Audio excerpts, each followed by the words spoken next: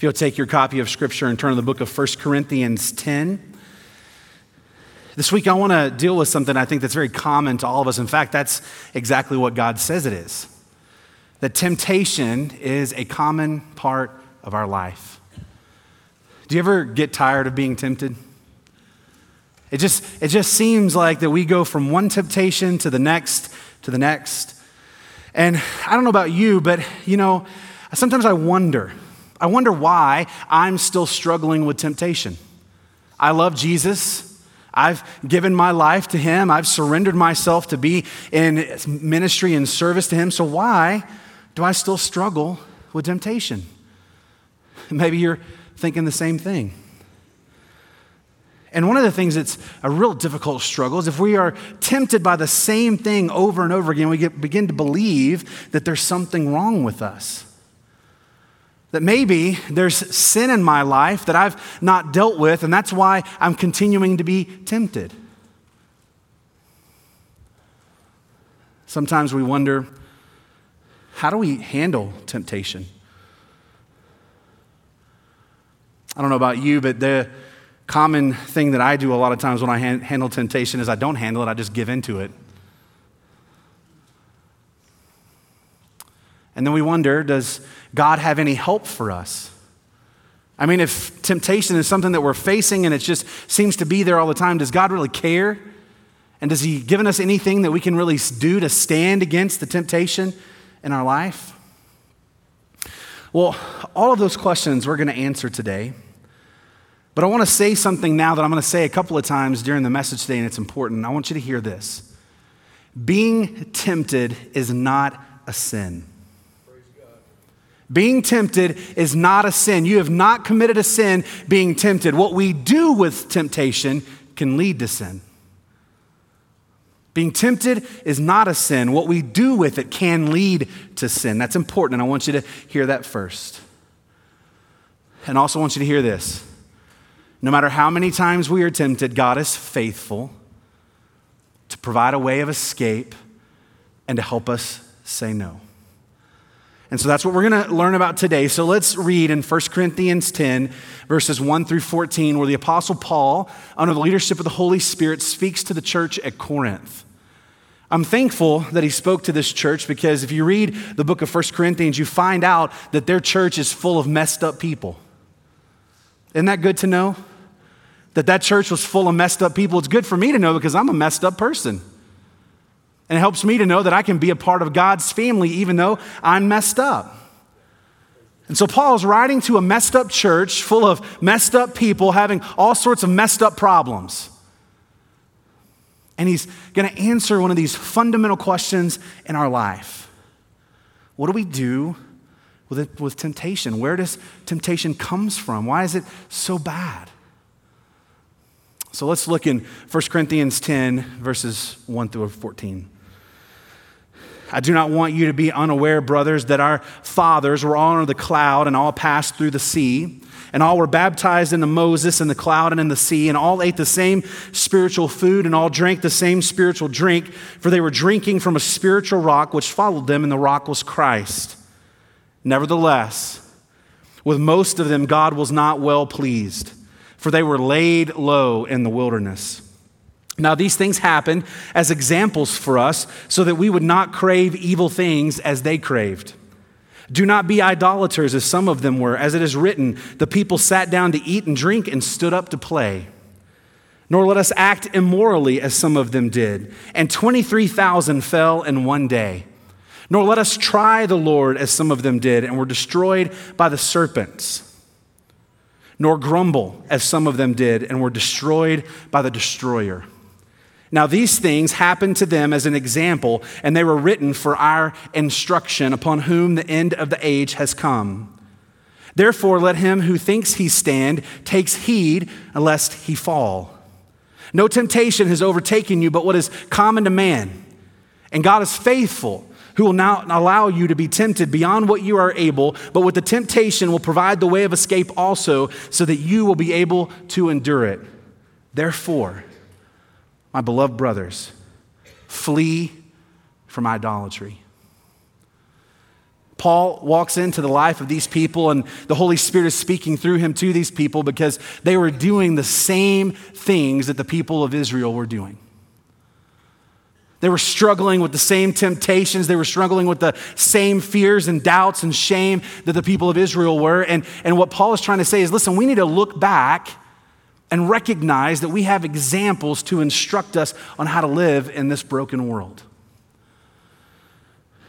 But ultimately, he's trying to answer the question, what is temptation and why is it so destructive? Paul gives us these litany of examples from the Old Testament, and if you're well read in the Old Testament, these things would have popped out in your head. Oh, I remember that story. I remember that story. Ended bad, all of them. But what was the common denominator? Temptation. Temptation had led them away from God and into sin and death. So Paul's trying to answer the question, what is temptation and why is it so destructive? Well, let me define temptation for you because I think it's important. Temptation is the offer of something that goes against God's will for your life. That's what temptation is. It's the offer of something that goes against God's will in your life. Now, it doesn't come to us like that, does it? It doesn't come to us in its naked form of this is rebellion, this is seduction, this is, an offense that's going to cause you to sin and be destroyed. It doesn't come to us that way, does it? It's packaged very differently. But temptation, fundamentally, is the offer of something that goes against God's will in your life and for your life. And here's the reality. We live in a world broken by sin that is full of temptation.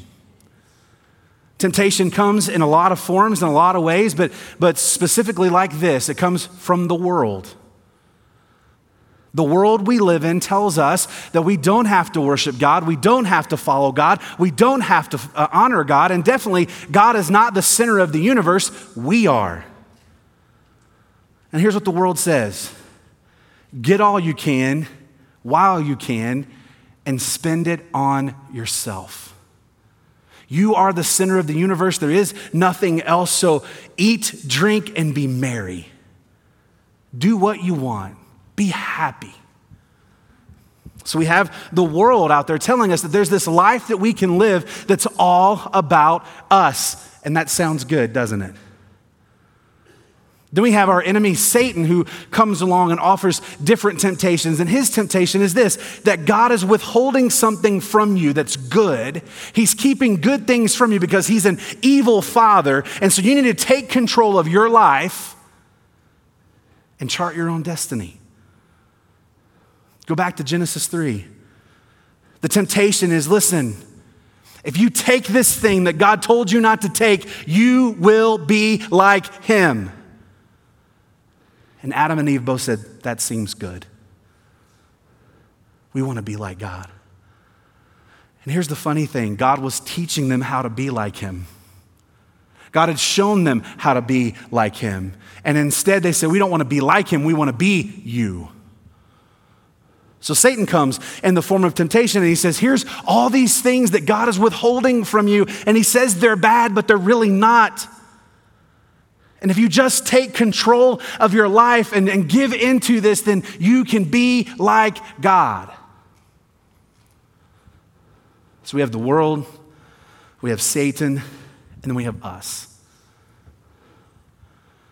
Because we are born with a sin nature, our heart craves things that are not healthy for us. Our heart craves things that will never satisfy us. Our heart craves things that will destroy us. And so we begin to look around and see things and say, well, I really, really want that. I really, really need that. So temptation is an offer from the world, an offer from Satan, or an offer from ourselves. To take something, to do something, to believe something, to live out something that is against God's will for our life. And here's the problem. so many times we just swat it away and dismiss it and say, it can't really be that bad.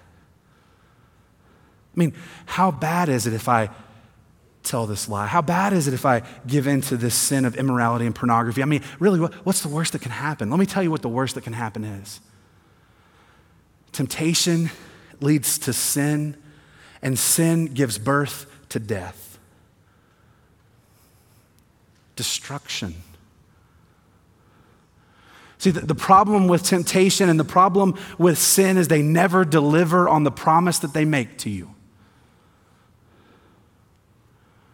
The promise they make is it won't cost you anything. It will give you everything. And even though it's wrong, you'll be the only person who never gets caught and never has to pay consequences. Now, I want you to think about this. Let me ask you this question. Has that ever been true for you? Has there ever been a sin, a temptation that you gave into, committed sin, and the consequences of sin showed up in your life? Has it ever been the case that you got what sin promised you? That temptation promised you? None of us have. So here it is. It is destructive because it never delivers on its promise. But what it does do, it's a trap. It draws you in, and when you're in, it's like a bear trap. It slams shut, and you're caught. And now you're in slavery to the thing that you thought was going to give you freedom. That's what it is, and that's why it's destructive. Now, in verse 13, God tells us something that's very important that we need to understand to walk through this understanding of temptation and know how to deal with it. Here's what he says. He says, there is no temptation that has overtaken you, that you're facing, but what is common to mankind. Do you catch what he's saying? Temptation is a common part of mankind. All of mankind struggles with temptation to sin. Now, this is important. This is going to help us later. There's nothing that you're facing right now that everyone on the face of the earth hasn't faced before. In fact, he gives us all these examples in 1 Corinthians 10. He says, these things were written for you. These things are examples for you. These things are to instruct you, and we'll get to that in a minute. But here's the deal. Nothing that you're facing is new. Nothing that you're facing isn't something that everybody else hasn't already faced too. You are not alone. Here's what you need to hear today. The devil likes to tell you that you're all alone. Nobody's ever dealt with what you're facing. Nobody's ever dealt with what you're struggling with. And here's the thing, if you ever confess that you're struggling with temptation, nobody will believe you, nobody will understand, and everybody will judge you. And here's the nonsense to that. If I judge your temptation, I'm judging myself because I've struggled with the same thing. If the church judges your temptation, the church is judging itself because the church has faced all these temptations. And so here's some hope that you need to hear today. It doesn't matter what you're tempted by. It doesn't matter what you're struggling with. You are not alone. This is common. Now, there's also some sadness in that this is the common part of what it means to be human.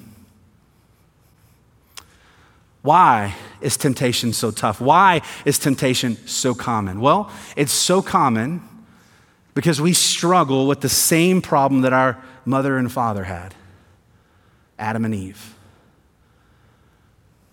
When presented with an option outside of what their good, loving father had given them, they looked at that and said, God, I don't trust that what you're giving me is good enough.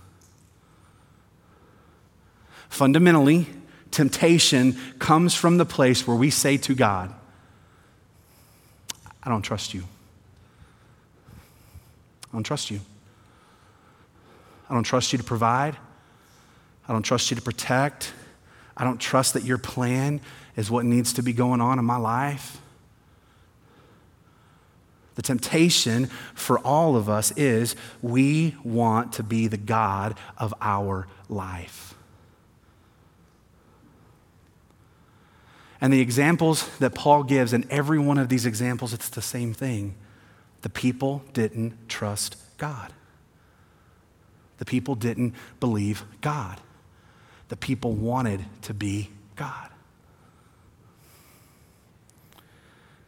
All of mankind struggles with the temptation to sin. And all of us fail to take temptation seriously, and we suffer for it. Look at verse 12. Therefore, let him who stands take heed that he does not fall. One of the things that's common to us is that we all struggle with temptation. We all struggle with these things that try to lead us away from God. But the reality is all of us fail because we don't take sin seriously.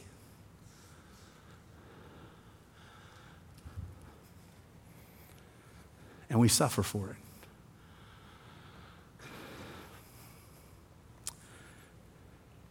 In the 11 verses that lead up to what we've just talked about, Paul had given instance after instance after instance after instance. And here's the thing. Paul could have written 17, 18, 20, 100 chapters on instances from the Bible and his own life where he failed to take sin seriously and he suffered for it. What God is trying to get across to us is that none of us take the temptation in our life serious enough. None of us take the sin in our life serious enough, and that's why we suffer for it. Paul, through the Holy Spirit, is saying, listen, you don't have to learn the hard way. You don't have to learn the hard way. Look at the examples that you've seen of your parents and your grandparents and your great-grandparents and your ancestors for generations before you. Why don't you just look at what they've done and don't do that? Does that sound like a parent? Have you ever said that to your kids? Every parent's worst nightmare is that their kids have to figure out the hard way. I know, it's my worst nightmare. I try to share with my kids the dumb things that I say and the dumb things that I've done and the mistakes that I've made in hopes that they don't have to learn the hard way. But the funny thing is, we hear all those things, and here's what we think. That won't be me. That won't be me. I remember my parents sharing with me the mistakes that they had made and the things that they had done. And, me being my 13, 15, 17, 18, 24-year-old self. And I thought, well, that's because you're dumb. I mean, that's because you don't know as much as I do. That's because you've not experienced as much as I. And listen, God just made me smarter. And you know what happened? I smarted myself into some of the dumbest decisions I've ever made in my life.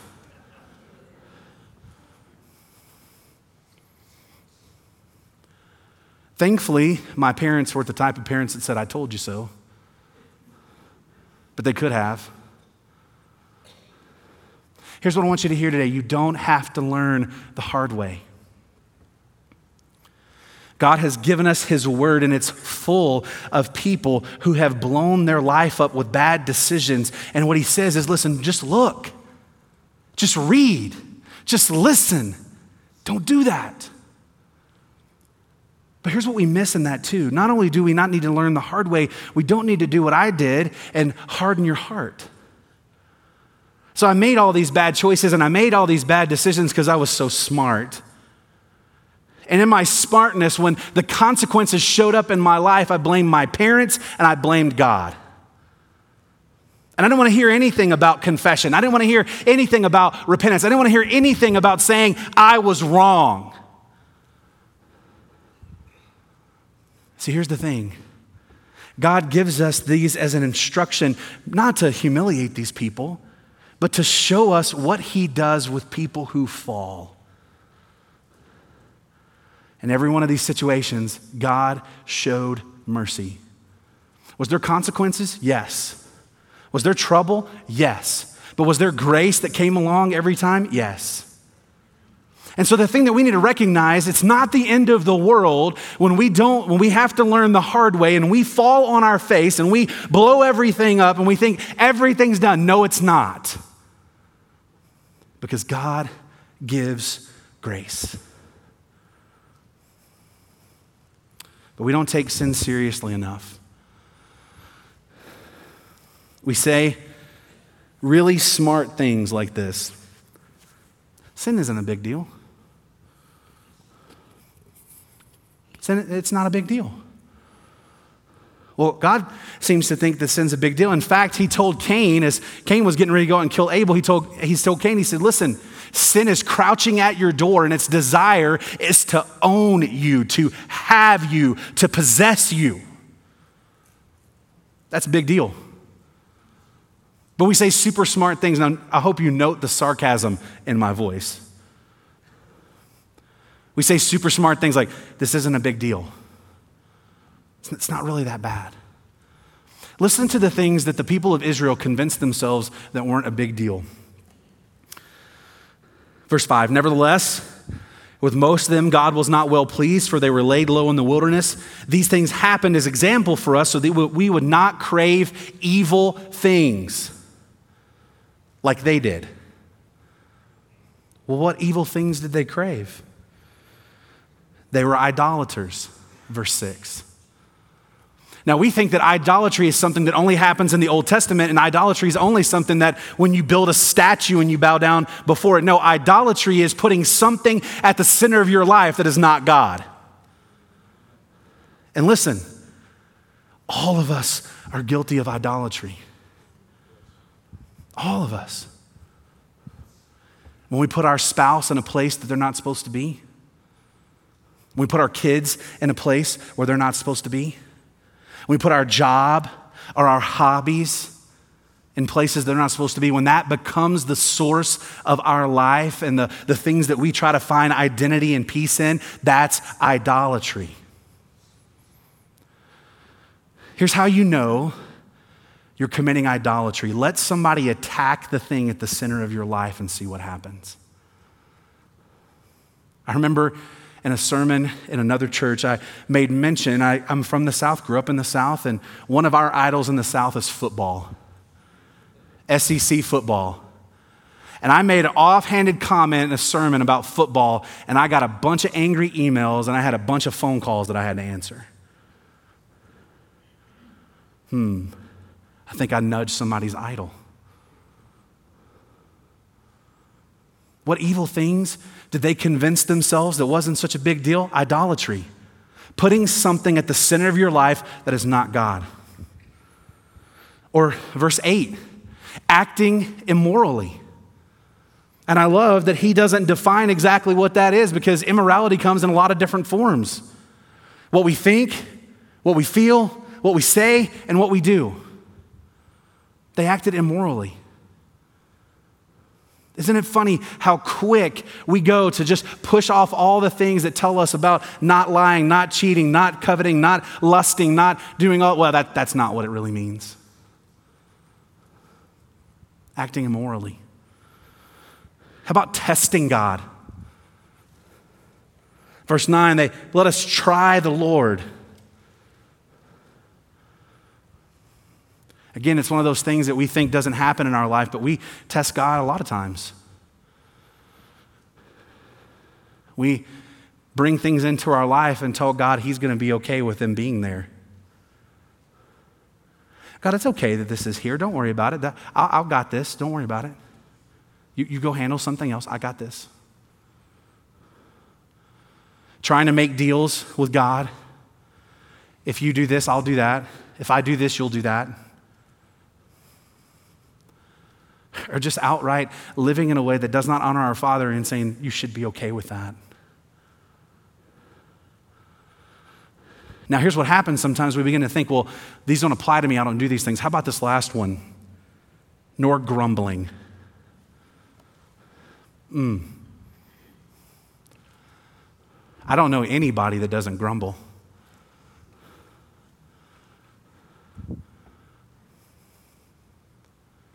The temptation to tell God that what he's doing isn't good.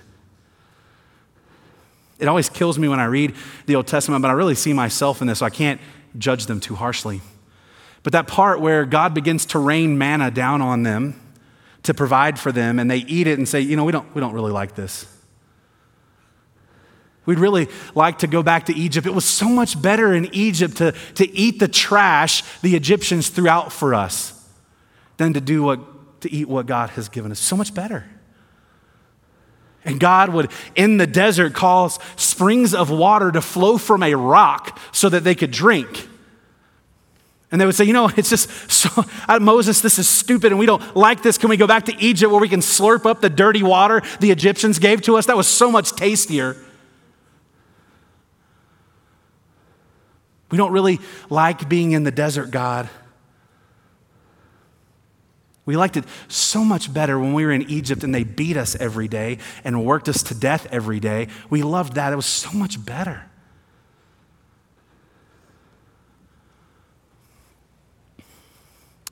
All of us fail to take temptation seriously and we suffer for it. We think sin isn't a big deal. And then we say the really smart thing, I'm willing to pay the price for what I'm doing. Can't be that bad, right? I'm gonna step out. I'm gonna go into this temptation. I'm gonna let sin come in my life, and whatever the consequences come, I don't care. I'm willing to pay the price because it really can't be that bad. Now, I may be naive, and I will admit that I probably am. But I don't think that people genuinely wake up one morning and decide to destroy their life. I don't think they wake up and say, you know what? I'd like to go have an affair, and I want that to blow my family up. I want it to destroy my marriage and my relationship to my kids. No, I think what happens is they say this isn't a big deal because this meets the needs of what I want. My needs aren't being met, and so God wants me to be happy, and this person makes me happy. And then they say, I'm willing to pay the price, and the price really can't be that bad. I mean, I'm not going to get caught. I know my buddy Jim got caught, or I know my friend Sarah got caught, but I'm not going to get caught. And even if I do, it's not going to be that bad. What's the worst that could happen?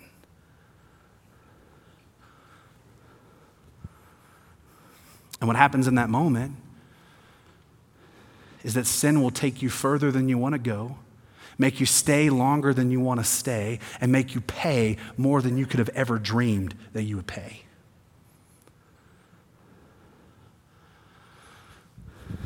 And then what happens once we get into that place and we don't want to back up and we don't want to surrender and we don't want to confess and we don't want to repent? Here's what we tell ourselves. I'm totally in control. I can stop anytime I want to.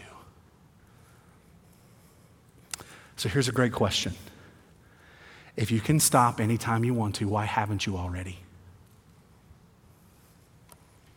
See, what happens is we have the same kind of struggle that Augustine had. Augustine was one of the early church fathers. He wrote a lot of wonderful books. But one of the things that I love about him, he was real. And Augustine struggled with lust. He had a woman that he slept with for 27 years, had a son with, never really married her, never really took the son in. But here, he got convicted of what was happening in his life. And here's what he wrote down as a prayer. Father, give me victory over lust, just not right now. God, give me victory over lust. Just not right now. How many of us pray the same thing? We may not pray that, but here's what we say. I'm totally in control. I can stop anytime I want. Listen, if that's true, then let today be the day. Let's celebrate God's victory today by stopping.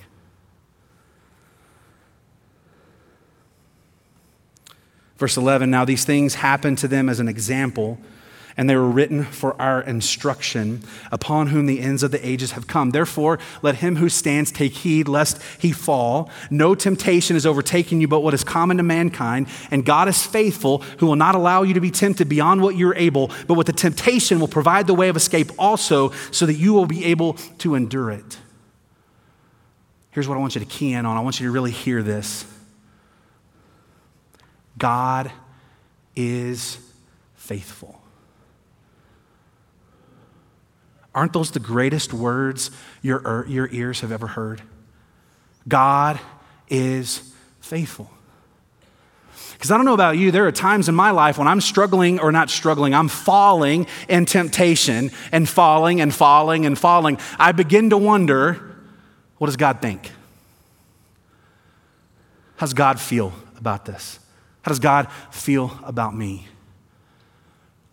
I don't know if you need to write this down, highlight it, memorize it, but you need to commit this to memory. God is faithful. In 1 Timothy, it tells us when we are faithless, God is faithful. God is faithful to never let us go, to never walk away from us, and to never give up on us. If you're struggling and you're wondering how God feels about you in the temptation or the sin or the consequence, whatever part of that you may be in, here's how God feels. He is faithful to you. He'll never walk away. He'll never give up. He'll never wash his hands of you. God is faithful. He keeps his promises.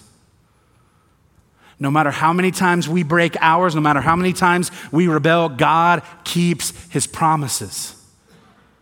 He keeps his promises to love us. He keeps his promise to protect us. He keeps his promise to lead us away from evil. He keeps his promise to deliver us from evil. He keeps his promise to love us. He never breaks his promise because he's faithful.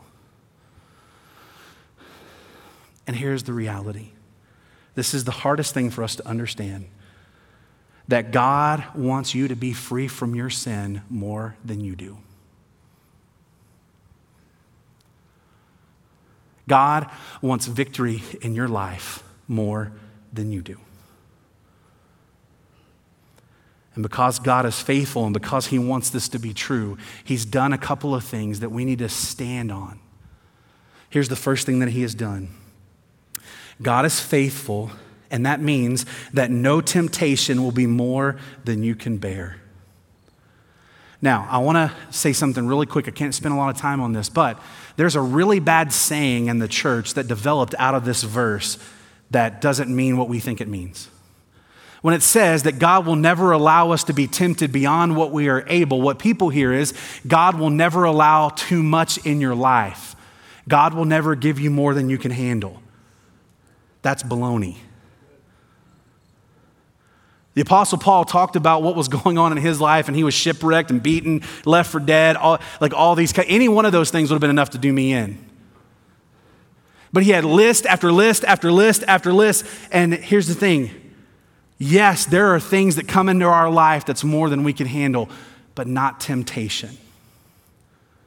You got to understand the difference. What God is saying is that there's no temptation that you will ever face that will be more than the power that you have to say no. No temptation will come into your life that you can't say no to.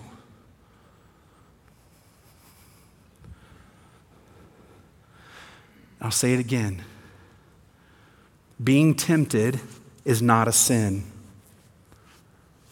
But what we do with it could be.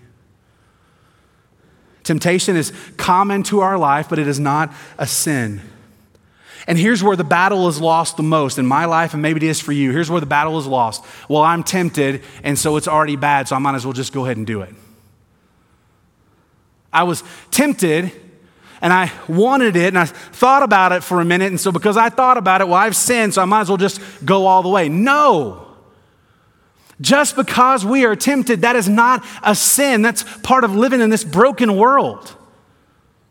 We have to recognize and understand that God says you can say no. And struggling with temptation is not a sign of weakness or spiritual immaturity. I've been a Christian a lot of years.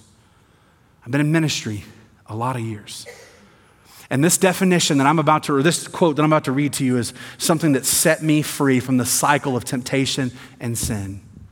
Because I believe that when I struggle with temptation, that's a sign of weakness and spiritual immaturity. And I want you to hear this. Christian maturity is not indicated by the infrequency of temptation, but by the infrequency of succumbing to temptation. Douglas Moo. Now, let me say what he says. Christian maturity is not about being tempted less in your life. It's about saying no to temptation more. We can't control temptation.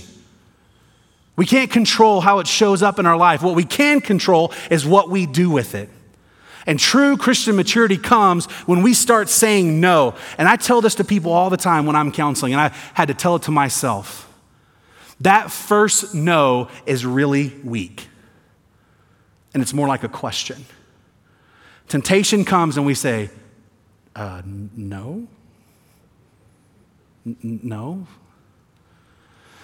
But the more that we say no, the stronger our no gets. The more powerful our no gets. And that's what the point is. A sign of Christian maturity in your life is not that temptation has lessened, because it's not. We live in a broken world. A sign of Christian maturity in your life is saying no and standing in no. Here's something you need to hear. You can resist temptation. You're not powerless. For so many years, I felt powerless against sin. For so many years, and you know, I've shared this many times, for so many years, I was addicted to pornography, and I felt powerless. I would come on Sundays and Wednesdays, and I would sing the songs, and I would hear the sermons, and I would come down front, and I would cry my eyes out and say, God, I don't get it. I don't want this, and I can't say no. I just can't say no. It's because I didn't read his word. You can say no. You are not powerless. And here's a secret that I want to tell you that the devil doesn't want you to hear. If you're struggling with a temptation in your life right now, if you're being tempted to do something, guess what? You can say no.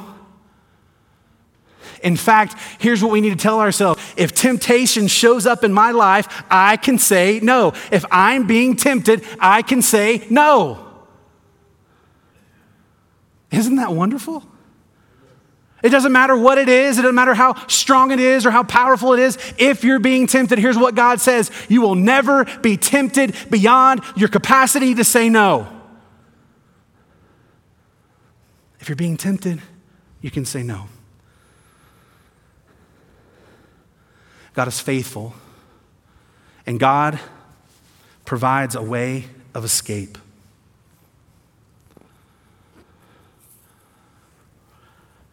God provides a way of escape.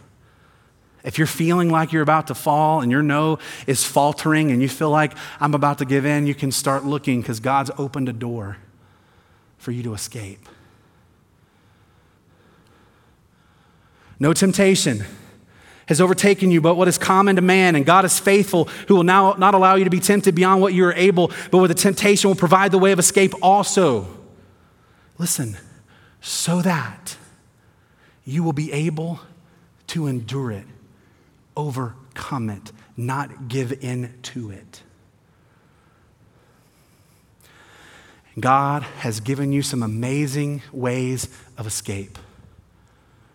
2 Corinthians chapter 10, verses 3-5 tells us that God has given us divinely powerful weapons for tearing down strongholds in our life. But not just for tearing down strongholds, it's for saying no to temptation. He's given us divinely powerful weapons. What are those? Well, what we're looking in right now. God's word. I would encourage you to go home and look up Jesus' temptation in the wilderness. And you're going to see that Jesus simply said one word in Aramaic that turns into 3 words in English. It is written. The devil presented him something and said, this looks good, this smells good, this tastes good. And Jesus says, it's written. It is written. Man shall not live by bread alone. It's written that you will not tempt the Lord your God. It's written that you only worship and serve God and him alone. Listen, if we all could trust the divinely powerful weapon of the word and begin to hide it in our heart, Psalms tells us that I have hidden your word in my heart so that I might not sin against you. Oh, do you get the connection? That's divinely powerful. The more of his word that goes in, the more of sin has to get pushed out. We have a divinely powerful weapon called prayer that unfortunately many of us use as our last resort. Instead of in the moment dropping down on our knees and saying, God, I cannot deal with this. I need you to come in and move this temptation out of my life.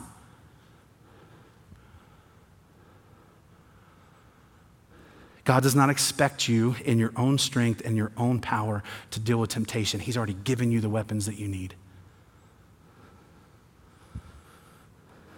God provides a way of escape for us, and one of the ways of escape is being quick to admit your struggles.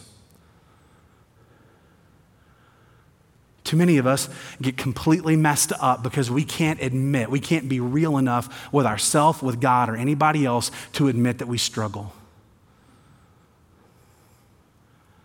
There's an old cliche in counseling ministry that goes like this. You're only as sick as your secrets. You're only as sick as your secrets. And what that means, the more secrets that you have, the more sickness in your life. And here's a weapon that God's given you. It's called accountability, vulnerability. Here's a lesson that I've learned that I hope you will learn. When you drag your secrets into the light, they have no power. Secrets thrive in the darkness. Secrets thrive on darkness. They want to keep everything in your life pushed down and secret and hidden because they tell you if you ever expose it, you're going to be destroyed. And here's the reality. If you ever expose them, they are destroyed. The night that God gave me deliverance from my addiction, I was in seminary. I'd really been struggling with temptation. I'd been really falling again with pornography. I was associate pastor at church. And I was teaching on Wednesday night. And God had given me the assignment to teach on confession. In fact, the title of that was Confession is Good for the Soul. And I wrote in my notes, this is where I confess. And I laughed.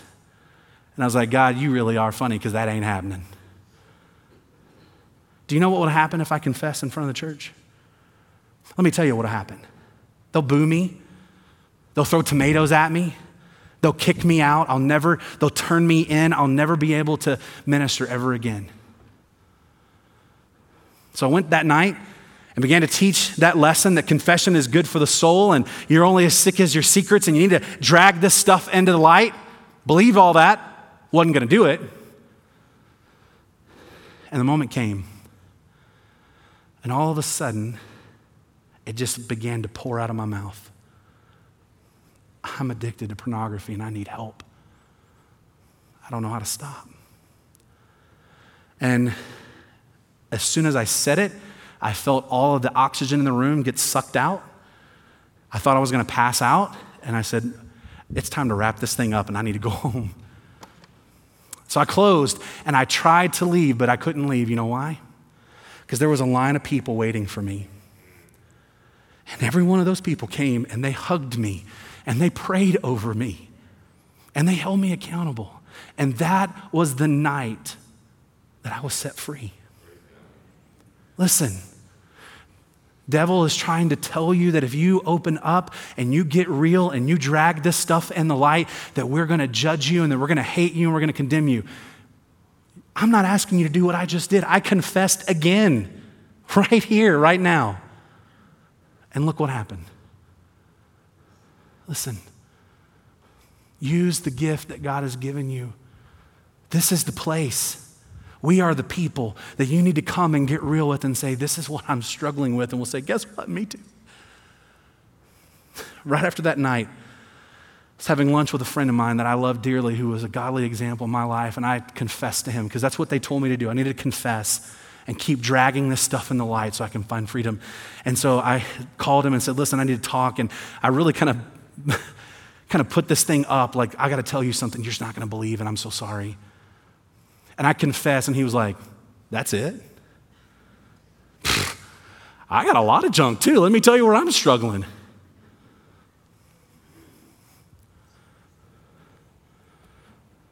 God gives a way of escape.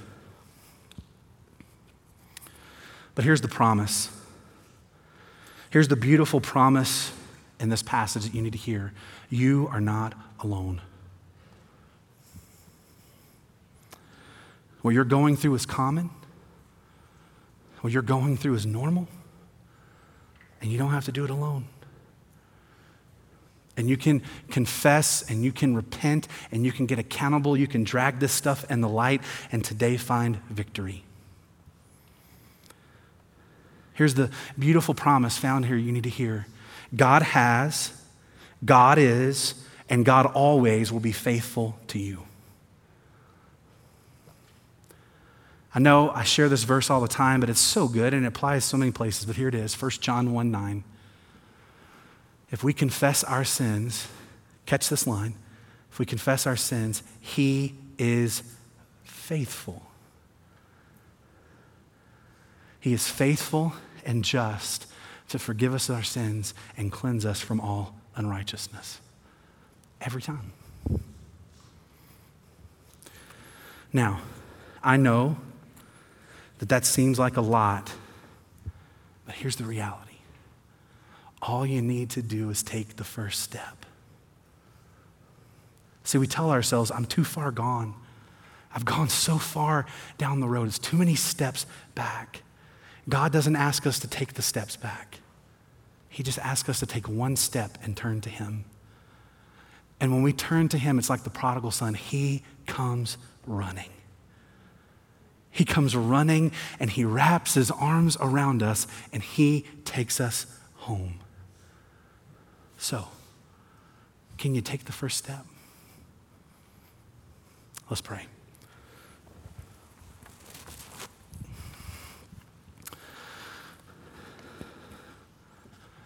Father, we thank you. We thank you that we don't have to be overcome by temptation. We thank you that you're always faithful. And we thank you that we just need to take a step. So I ask today that you would move on our heart and help us to take that step right now. That's our prayer. And it's in Jesus' name we pray. Amen.